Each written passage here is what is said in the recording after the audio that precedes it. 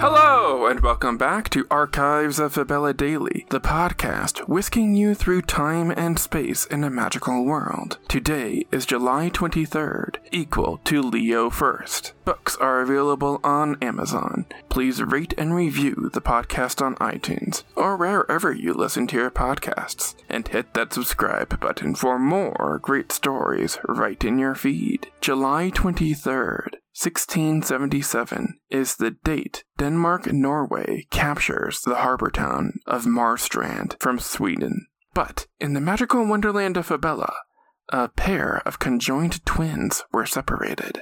I'm Dylan Foley, and this is Archives of Fabella.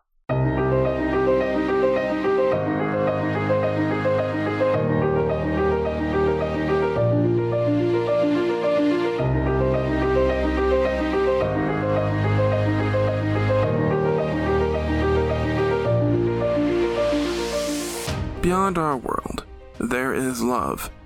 Beyond our world, there is war. Beyond our world, there is life.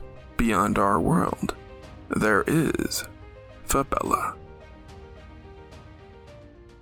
Leo 1st, 5677, FY, Fabella year, equal to July 23rd, 1677, AD, Earth year.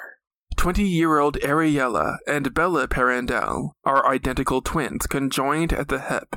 Both goblinesses appear to be completely healthy, but no magic or science of the period can separate them. Complicating matters more, Ariella and Bella might be hip to hip, but they do not see eye to eye. Witnesses state that the pair squabble their entire lives, and sisterly love is non-existent. Ariella is consistently domineering and controlling over meek Bella, who is seen as the lesser of the twins. The girls draw a crowd of curious onlookers everywhere they go. So many people swarm over them that businesses pay the Parendel sisters to just stand outside and guide people to their shops. This is how the sisters make their money. But it doesn't take long for these affairs to get out of hand. Rowdy males in the crowd do everything from calling them hideous names to demanding sexual favors. It's not a good look for us guys. One day, the slander from the crowd is so intense that Bella hits a man in the face. Females like them are forbidden from fighting. Even just hitting that man is enough to get Bella thrown in jail for the rest of her life. But there's a problem.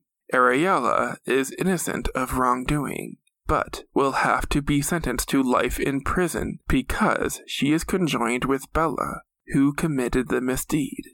A wizard comes forward, stating that he can cast a spell to separate the sisters forever, so Bella goes to jail, and Ariella is able to walk free. The Sheba Union High Court approves the wizard's plan, so abracadabra, the sisters are no longer glued to the hip.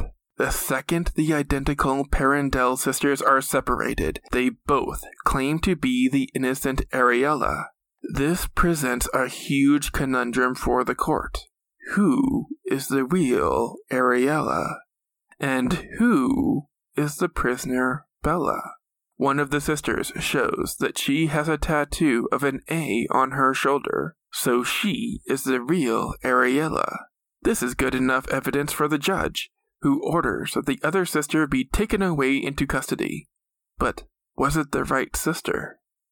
This question dogs both sisters for the rest of their lives, and years after their deaths, as both continue to maintain that they are Ariella. In the year 6008, both sisters' bodies are exhumed from their graves for the most up-to-date DNA testing combined with dental records to produce a definitive answer, and the results are astounding.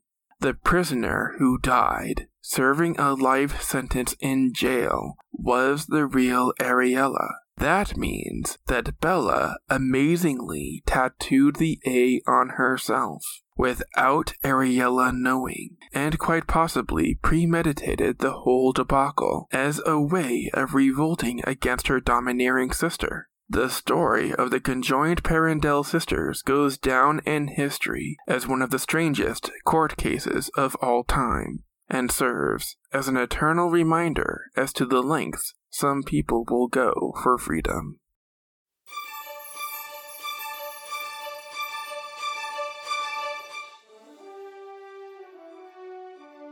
That's going to do it for us today.